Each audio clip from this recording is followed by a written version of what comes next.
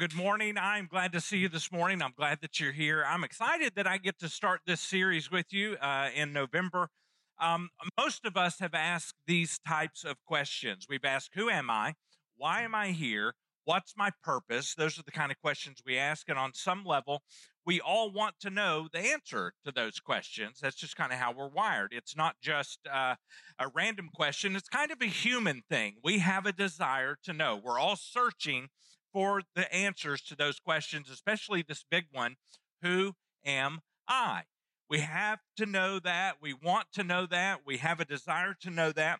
But before we can get to the answer to that question, there's another question we need to answer first, and that's the question of where are you looking? So where are you looking to answer that specific question? Because one place that we might be looking is kind of the world out here around us. What are all the other people around us saying, and what does the world say about who we are, why we're here? You also may be looking inside yourself and saying, okay, what does my heart tell me? What do I think that answer is? Why am I here? What is my purpose in life? So sometimes we look out there, sometimes we look in here, but perhaps the best place to answer that question doesn't actually lie with me. Maybe that's not the best place for me to look for the answer to that question. And here's why I say that, because a designer gets to determine what is designed and what is behind that design and what that design is for, what it's going to be used for, meaning the designer is the one who gets to choose and to determine how their design is going to be used. In other words, Mr. Dyson, he gets to decide what this is going to be used for, right? Because he designed it. It's his. It's kind of, if I decide that I need a sledgehammer and I choose that I'm going to use this as a sledgehammer, well, I can do that, right? But the warranty is going to be void for sure, because it's used in a way that's not designed for it to be used, right? And so here's another. It works with that, but it also works with this speaker right here. So this speaker, if I want to know how best this can be used, then I need to look to the engineer who designed it. And I need to see, what is his plan behind this? What does he think about this? Because if it's going to perform the way it needs to, I need to use it the way he designed it. So I'm probably not going to go to the speaker, and I'm probably not going to say, hey, speaker, what do you feel like your purpose is, right? I'm not going to ask that, because what if he says, the speaker said to me, well, I feel like I want to be a mushroom. Well, that's not going to work out so well, because that's not what it was designed to do. He's going to be very disappointed in the long run, because it just doesn't work that way. And so if it's true that that we don't really go to what someone else says that something can be used for, and we don't really go to the item itself to see and ask what its purpose is, if we can agree with that when we're talking about a speaker, or if we're talking about some home good items, if we can agree with that, then why is it that there is such pushback when it comes to humanity? Why is it that we push back so hard and so with such force when it comes to who gets to determine what this design is for and what it's all about, what the purpose is, when it comes to all of us? And when we're answering questions like that, why am I here? What is my purpose? Who am I? When we're answering those questions, we don't accept that just anybody can decide what it's for, and we don't accept that it can decide what itself is for. So why is it that humans continually look inside of themselves for the answer to a question that can really only be answered by the designer? Now, since you're here this morning, and since you know that this is a Christ-following church, there's a good chance that you might believe that you're not here by accident, that you're not just kind of a cosmic happenstance. that we believe that if there is a designer and everything uh, about that design, since this is a Christ following church, we believe that ultimately God is the designer. He's the designer of humanity. I believe that's what all scripture kind of tells us and teaches us. And so if that's the case, then scripture unpacks that God is the owner, he's the designer. Then I believe that we can say with some authority based upon scripture, we can say with some authority that Christianity has the key to answer this age old question of why am I here? Who am I? What is my purpose in life? Now, God's scriptures are filled with metaphors. It gives us examples like um, to help us understand things of God and things of his creation. And I love the metaphor that we're going to be using today. I absolutely love it because on my artsy fartsy side, it's going to push a lot of those buttons. The Old Covenant prophet Isaiah gives us a clue into this metaphor that we're going to be using today. Isaiah 64, verse 8. Let me read this to you. Jacob will have it on the screen. It says, "And yet, O Lord, you are our Father. We are the clay, and you're the potter, and we are all formed by your hand." So Isaiah is clearly saying God's the potter, and he is working the clay of his creation. He's the potter, and I'm just simply the clay. We are his workmanship. We are his living and his breathing masterpiece. Now, he is sovereign. In that sovereignty, he has decided, he made a choice not to force us to obey him, not to force us to conform to his design standards and his design purpose and intent. In other words, if I want to use my life as a sledgehammer when it was meant to be something else, he's probably going to let me do it. Now, that might explain some of the things that we feel and some of the things that we see as we look around and we just look around our own town as we listen to the news. Some of the things that we feel when we look around it seems to me that this world is very quickly kind of on a collision course with disaster. Now, to explain some of the things that we feel about what we see when we look around us today, in order to determine what's happening in 2023, we're actually going to jump way back about 2,600-ish years ago, and we're going to be looking at a passage in the Old Covenant. But before we get to that passage, I want to jump back just about 2,000 years ago first, and I want to read something because sometimes we think about the Old Covenant and we think, well, that's the Old Covenant. It has no bearing at all on us today. And so I just want to give you a little reason why there is some bearing there, why we should pay attention to that. And so a guy speaking to the church in Corinth, and this is in the first century, and his name was Paul. He was doing the speaking. Corinth was a town that was really pretty bad off. They were very indulgent. They were living life in excess. There was a lot of lewdness. And even by pagan standards of that day, they looked at Corinth and they're like, wow, these folks are out there.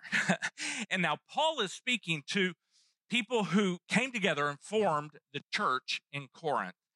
And Paul is talking to them because some of these characteristics in the larger part of Corinth were beginning to slip into the church, into the lives of the people in the church. And Paul wants them to understand, hey, this is not a good idea, but he's wanting them to understand from history. And so Paul points them back to the Old Covenant and to the Jews who were following the Old Covenant. And he points back to them in history and he says, listen, they failed and they failed and they failed and they failed. And God responded to them with such patience and such care and such kindness until a point, and then he got really harsh. And here's what Paul has to say to remind them, hey, we need to pay attention to what happened to them way back then. And here's what he says in 1 Corinthians chapter 10. He said, these things happened to them, who them being those old covenant Hebrews. These things happened to them as examples for us. They were written down to warn us who live at the end of the age. Meaning, what happened to them, it could happen to us. We need to learn from that lesson.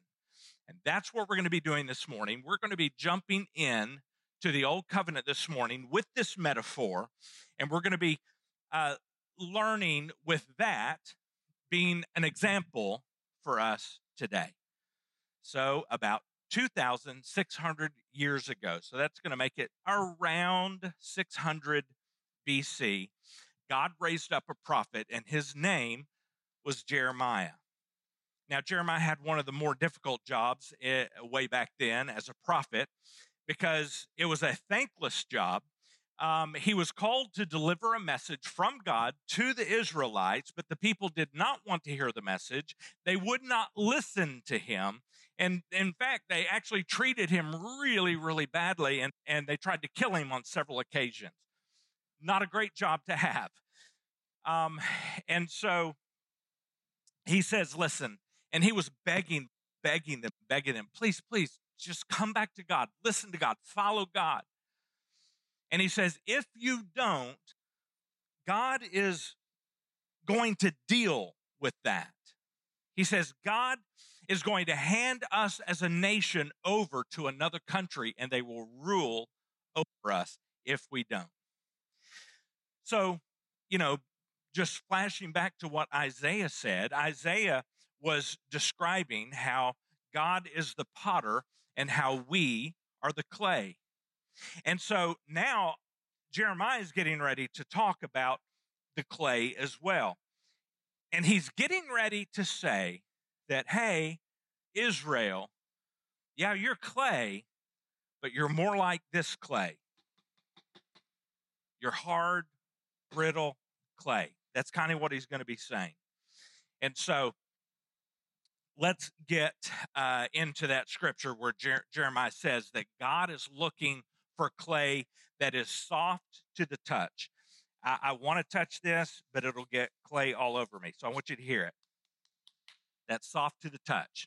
Big difference. I don't know if you could hear it. All right? Got it? And he says, I want your life to be soft to the touch. And here's what Jeremiah says. He says over and over again, he's giving the Israelites this message. And in Jeremiah 17:23, he says, yet they did not listen or incline their ear, but they stiffened their neck that they may not hear and receive the instruction. In other words, they stiffened their necks. They were like this stiff, brittle clay. Okay? He said they were making a choice to live that way. Now, they're going along with their crunchy, brittle hearts. And Jeremiah says he wants your life to be soft and pliable. Now, God tells Jeremiah to head off, and God is going to build this metaphor that began with Isaiah and is now going to continue with Jeremiah. And here's what that metaphor looks like. Jeremiah chapter 18, verse 1. The Lord gave another message to Jeremiah. He said, go down to the potter's shop, and I will speak to you there. Now, every town had a potter's shop because they were important. It was a needed. I did as he told me, and I found the potter working the wheel. Now, I don't have a wheel here because I'm not a potter, but he most definitely, when he showed up in the potter's shop, he saw clay. It was there because that is all that the potter worked with. There was a lump of clay because that's what a potter uses. Now, with that lump of clay, there was also probably some hard clay as well, like this.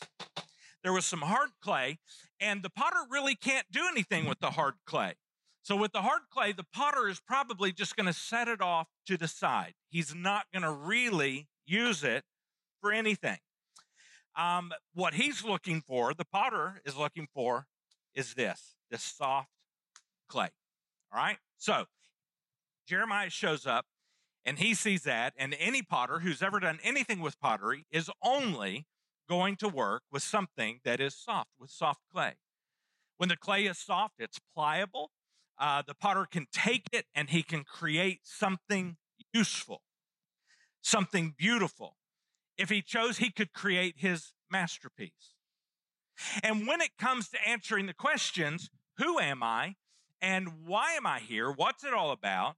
Well, that question really, if it's going to be something the potter's going to make, it can only be answered by the potter. The vessel cannot answer that question. Only the potter can. Usable clay, in order to get it to this state, it has to be worked. It doesn't just come out of the clay pit ready to use. The potter has to grab that clay, and he's got to work it, much more than like kneading bread. It almost looks like a loaf of bread, right? More than that, it's got to be worked. They actually take it, they kind of beat it against the ground. They're working out all the air bubbles. They're working out all the impurities. And so they get that to a soft state where it's usable. And in order to do that, there's a lot of activity that happens, a lot of work. But the result is clay like this, that is soft, usable. It's ready to accept and receive the potter's hands. It's ready. Okay? In the potter's hands, he can now choose to make a masterpiece. Now, the same is not true for this. This clay it's rigid, it's stiff. It's the very same substance. The very same substance. In fact, it may have even come out of the very same clay pit, very possibly. Same substance, same clay pit. The same potter is touching it with his hands, right? Same thing. But it's going to have a very different response.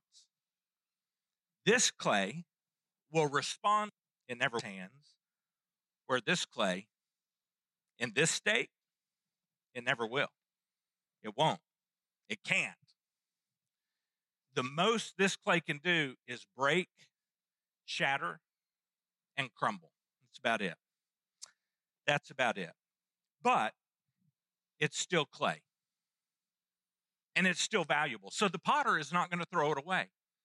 I mean, they had to work hard to get their clay. So while he can't use it right now, he's not going to throw it away. He's going to keep it. But even being set aside, he's not going to throw it away because eventually he could choose to use it. But this clay needs something. If this clay is going to be used, this clay needs something desperately. It needs something that's going to make it soft, something that can make it pliable again. This clay needs, anybody know? Water. Yeah, it needs water. And it needs a lot of it. But that's all it needs. You give this clay a lot of water, and this clay is going to become soft once again. Now, just think about my own life, and you think about your life. When I am not daily following Jesus, who describes himself, we talked about this earlier this year, as the living water. Yeah. And when I'm not daily following Jesus, my influence, that my life slowly, over the course of time, it usually doesn't happen overnight, does it? Over the course of time, over weeks and months, maybe years, my life becomes blind. becomes dried out, it becomes rigid, and in the master's hands, it becomes unusable. And he sets it aside. Yeah. But when I allow God's Spirit to be my guide, when I allow God's Spirit to be my influence, when I am allowing the living water to penetrate my life, well, that's a very different story. Because then my life stays soft and pliable. All the difference is God's living water in my life, and here the difference is just water. This probably needs to actually soak in water for a couple days, but it's going to become pliable once again. Now, Jeremiah was at the potter's shed, and he was watching the potter work, and he took the clay, and he would have seen him take the clay, and he would have thrown it down really hard onto the wheel. Now, the wheel in a potter shop, certainly back then, was controlled by the potter's foot. So there was a wheel, an axle, and a wheel, and he would spin the bottom wheel with his foot. It would turn the top wheel at the same time, and that's how he controlled the wheel, which had the clay on it. And so the potter was in complete control of what was happening as he was creating what he was going to create. And that means the potter was in the process of determining what this was going to become, because he's the designer, right? He gets to decide. Now, here's the thing, though. When a potter throws down that clay, if it's not perfectly centered on the wheel, then it's not going to go right. If it's just a little bit off center, it could have a good start. As he has it and it's a little off center, as he presses his hands down into the clay and he begins to draw them up, something's going to begin to emerge. A vessel, a pot, something is going to emerge. It's going to happen.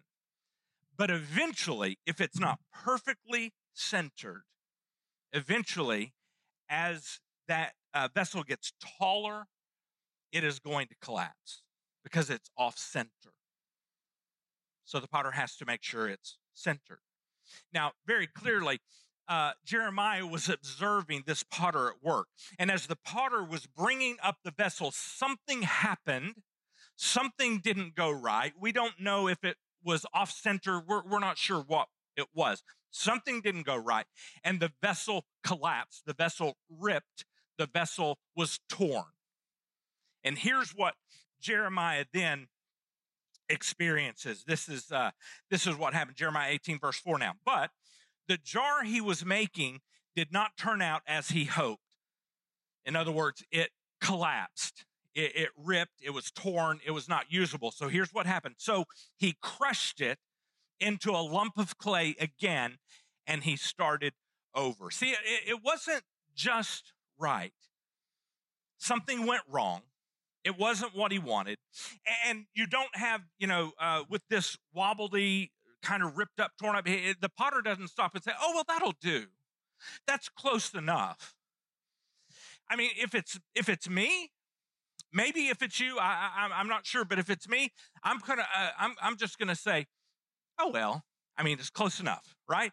Have you ever said that'll do? Nail it. Right? That's what we say in Stuttgart anyway. I don't know if we say it in Malvern, but I know we said it a lot as we were getting, oh, I'm sorry, I just spit on Jude. I was trying to wet that clay.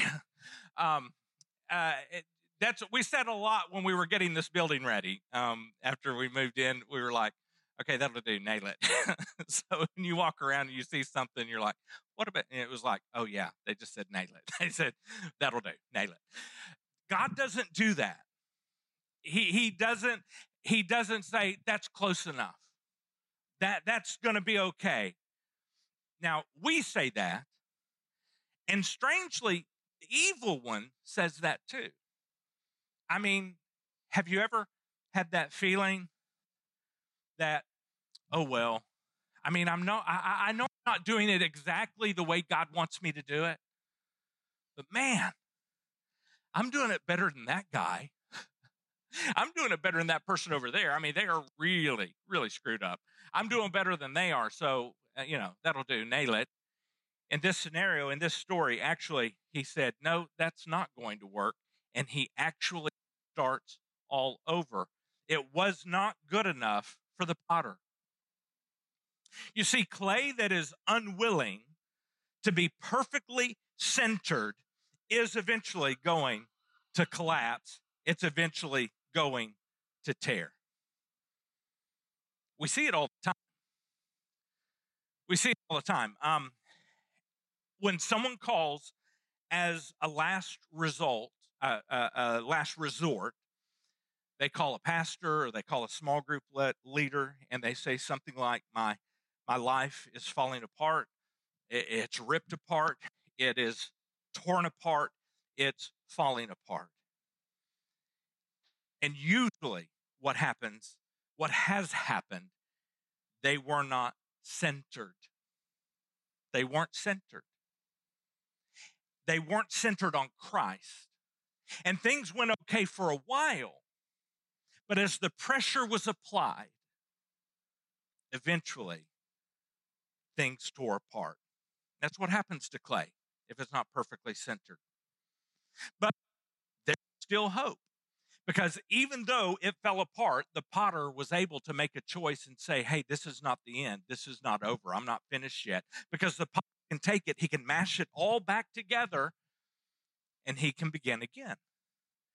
Now, which, by the way, might be a little painful.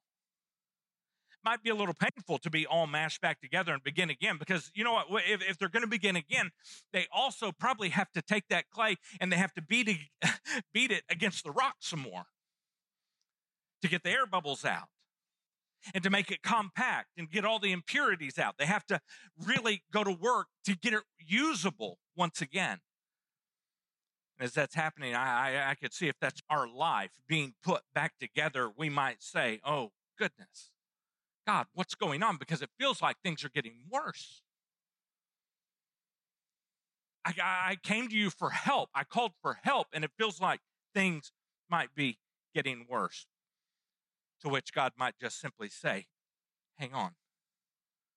I'm not done. Hang on.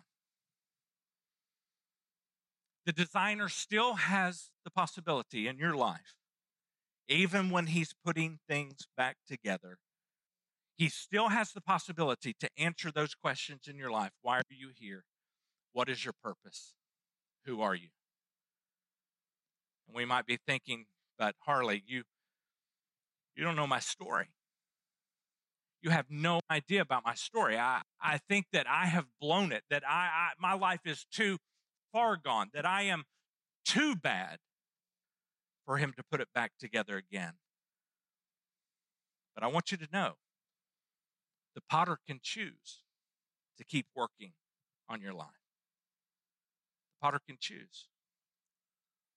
Sometimes that lump of clay is perfectly centered. Sometimes our lives are perfectly centered on Christ for a while, for a time. And as the potter presses his hand down into that clay and then begins to bring up that vessel, as he's working that vessel, something sometimes happens. Maybe no water is added, and it doesn't take long. It just takes seconds, really, in this scenario, for that clay to begin to dry out again, even though it's perfectly centered, or it was at one time. But as the pressure is added, if no water is continually put into that clay, then it dries out. And once again, it's going to rip, it's going to tear, it's going to collapse. And in our own lives, sometimes there are moments when we are perfectly centered on Christ. But if we don't continue to go to the living water for life, for our guidance, for our direction, for the care of our soul, then we're going to dry out. Even though we were perfectly centered to start with, we're going to dry out and something's going to fail. If the clay doesn't have enough water, it always eventually tears, it rips, it fails every time. But if you just simply continue to add water, if you continue to add water, that clay can be reworked. Once again, it might be painful. Why want to rework too? You doing this? Why are you allowing? And once again, we may be asking God, why? Why are you doing this? Why are you allowing this? To which he might just simply say, be patient. Just wait. Wait and see. He gets it centered. There's plenty of water. And he presses his hands down into the clay and he begins to pull them up, and a vessel begins to form. A pot begins to grow. And finally, we begin to see a picture of what the potter is making. Oh my goodness, that looks like a picture. It looks like a vase. I'm beginning to see what's happening. Finally, we see a picture coming into our mind of what the potter had in his mind. And if we're the vessel, we might say, that's enough. That's good. That's good. You can stop there now, God. No more pressure. Don't apply any more pressure to my life. That's good. Let's stop there. We want to stop there. But he's not done. So more pressure is added, which means more water is needed. You see, only the potter knows where he's going to go with this vessel, and only the potter knows when it's time to stop, when his masterpiece is finished. Because the potter has a plan. It's not random.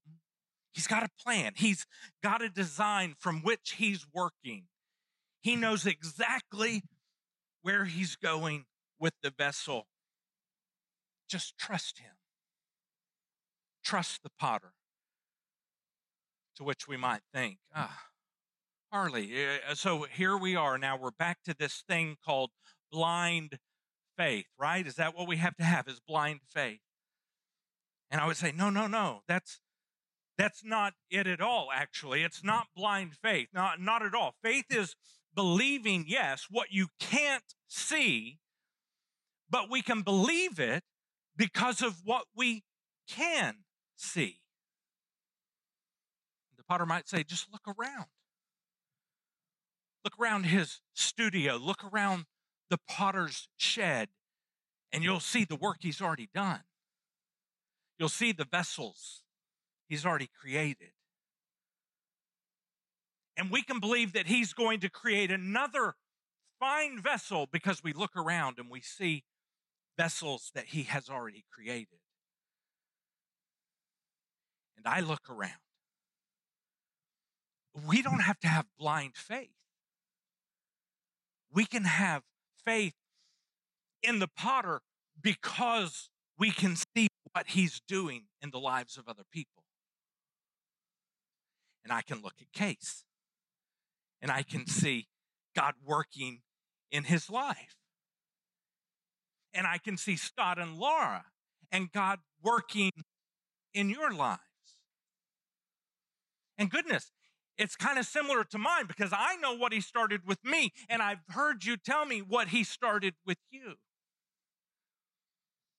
And he probably pounded you on the ground some and got out some impurities and got out. And I can be encouraged by what I see him doing in your life and Chris's life and your lives. And I can be encouraged in what he's going to do in your lives. In your lives. In your life. And I look at Joel.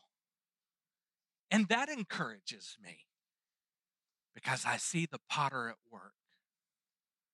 And I see the potter at work in Michael and Jacob and every person in this room that I'm getting to know and that I've just met, right? that's not blind faith. I can have faith in the potter because I can see his work in all the vessels around me. Wow. I can trust the potter. You can trust the potter. Because after all, we're just clay. We're just clay. We are just lumps of clay. That's it. What makes a difference is the potter's hands. We're just the clay. And the potter knows when to stop. And the potter knows what he's doing as he's making his masterpiece. And only the potter knows when he's finished. So let's go back to Jeremiah. He's giving the Hebrews this message, and God has told him to use the potter's shed and what the potter was doing to give the message. So let's go back to what he says to the Israelites. And remember, Paul said, hey, we can pay attention to this and we can learn from them because God can speak to us through that even today. So let's go. Now we're in Jeremiah. We're in verse 5 of chapter 18. Then the Lord gave me this message. Now just remember, Jeremiah had just seen the potter build the vessel. Something went wrong. It collapsed. It tore. Something went wrong. And he didn't throw it away. He just pounded it into a new usable piece of clay. All right. He had just seen that. Now, then the Lord said, then the Lord gave me this message. Verse 6. O Israel. So this is a message from God to Israel. Can I not do to you as the potter has done to his clay? As clay is in the potter's hand, so you are in my hand. Verse 11. So turn from your evil ways, each of you, and do what is right. Now, I'm going to spare you any suspense here by letting you know Israel did not turn from their wicked ways and do what was right. They did not become soft clay. They remained just like this, hard, rigid clay. And Jeremiah has been delivering the same message for over 20 years, over and over and over again. And they have remained hard clay the whole time. In desperate need of water, they've remained hard clay. And here's their reply, verse 12. But the people replied, don't waste your breath. Jeremiah, come on, don't waste your breath. We're going to continue to live as we want to, stubbornly following our own evil desires. They knew they weren't right, but we're going to do it anyway. We're going to decide what we want to do. We're going to decide how we're going to use what God has designed, and we're going to use it our way, the way we want to use it. So the questions of who am I? Why am I here? What's my purpose? I can promise you the world around you wants to answer that question for you. And they want to tell you, hey, look inside. What does your heart say? Follow your heart. Follow your heart. Now, let me just give you a heads up. Teenagers, students, that's the worst advice anyone can ever give you for your life, to follow your heart. Now, we can listen to our heart and pay attention to our heart and take care of our heart, but you're not going to find scripture telling you to follow your heart. And here's why. Here's why. Jeremiah, just before he goes into the talk about the clay, here's what he has to say about the human heart. Jeremiah 17, verse 9. The human heart is the most deceitful of all things, he says, and it's desperately wicked. Who really knows how bad it is. In other words, our hearts are not filled with God's desires. They're filled with our desires. They're not filled with God's plans. They're filled with our plans. They're not filled with the designer's plans. They're filled with our ideas. He says, who knows how bad it really is? Verse 10, but I, the Lord, I search all the hearts and I examine secret motives. I give people their due rewards according to their actions they deserve. And so when the clay is hardened, the potter can't use it. He can't work it. So he sets it aside. But something happens though. You know, once clay goes into the fire, once it's fired, that clay can never be worked again. Once it goes into the fire, that clay can never be worked again. Never. It will never become ever soft clay again. And when the potter determines that clay is never usable again, then he takes that, he breaks it, he throws it out, and it lands somewhere in the potter's field. Not the potter's shed, the potter's field. And so Jeremiah goes on with his description, chapter 19, verse 1. This is what the Lord said to me. He said, go and buy a clay jar, so one that's been through the fire. All right. He said, go and buy a clay jar. Then ask some of the leaders of the people and of the priests to follow you. Verse 2, go out through the gate of broken pots. Now, this literally is the potter's field. It's a place where they dug the clay out. And once all the clay that was usable was gone, then that potter's field became kind of a potter's dump.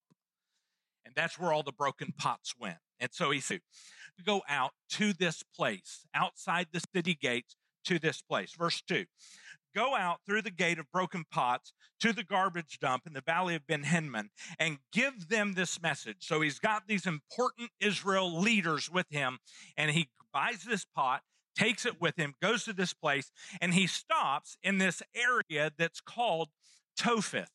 Now, Topheth is a very significant area. I'm not going to give you a lot of history. I want you to know this, though.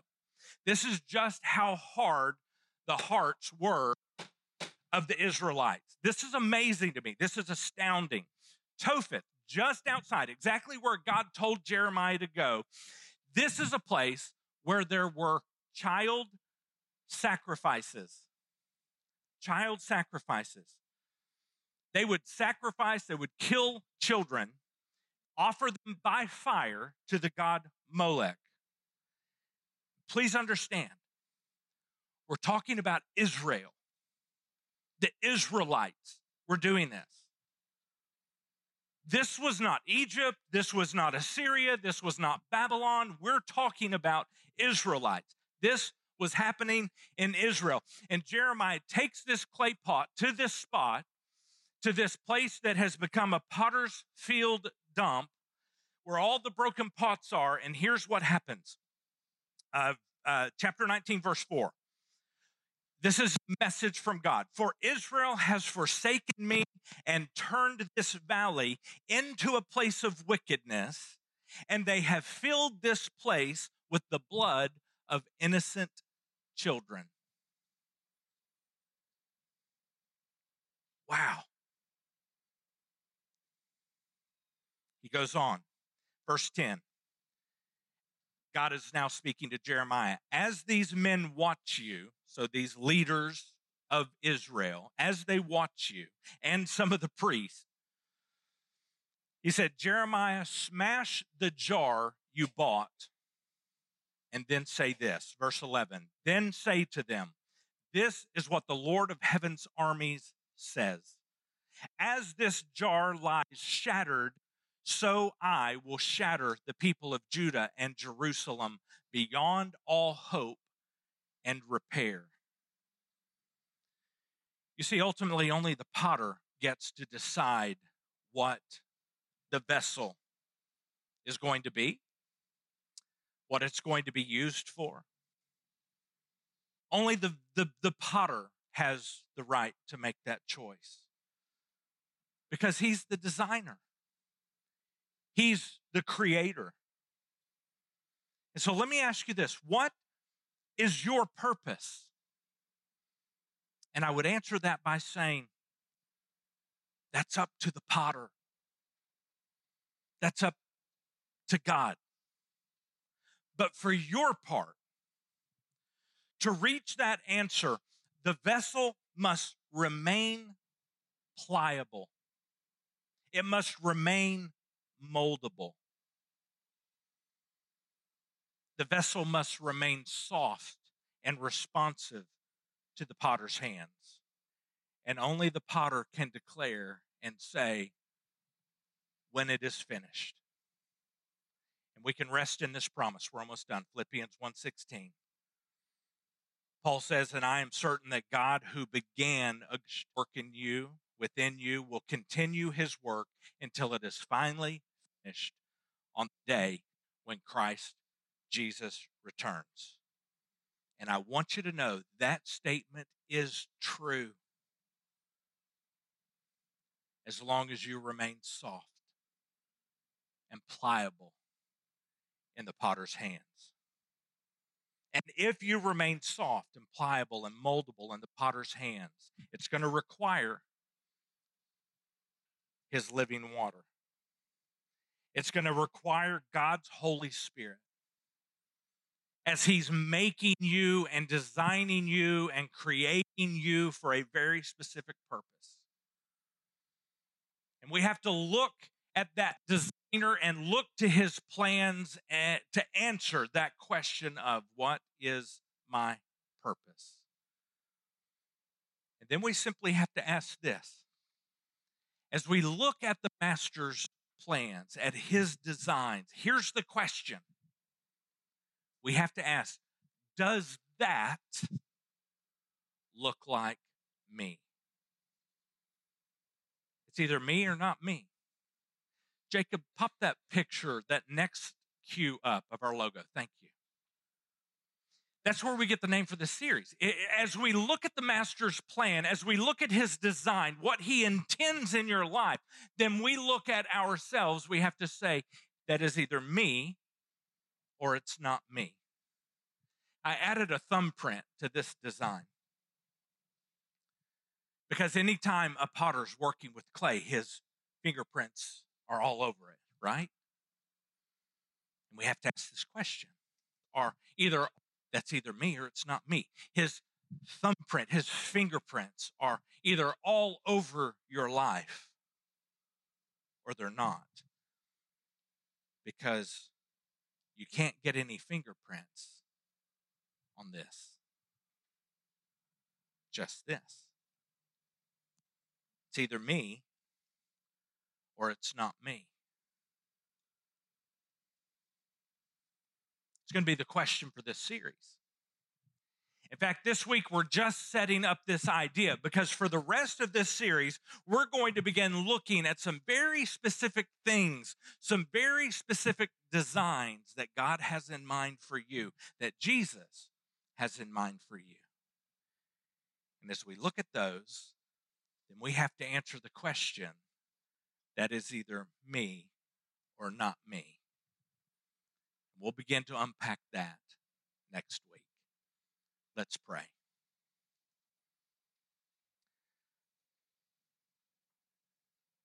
Isaiah called you our Father. And he said that we are the clay and that God, our Father, you're the potter. And he said, we are formed by your hands. And as Jeremiah spoke to the children of Israel, they replied, they said, don't waste your breath. Don't waste your time. We're just going to simply continue to live as we want to live, stubbornly following our own way. Father, I pray that that is not our answer to you. And I pray that over the course of this series, that God, we will see more and more of your design, of your plan for our lives. And I pray that we will remain soft and pliable and moldable in your hands. And we can trust you because we see you at work in the lives of our friends and family around us. So may we trust you today. In the name of Jesus, we pray these things. Amen.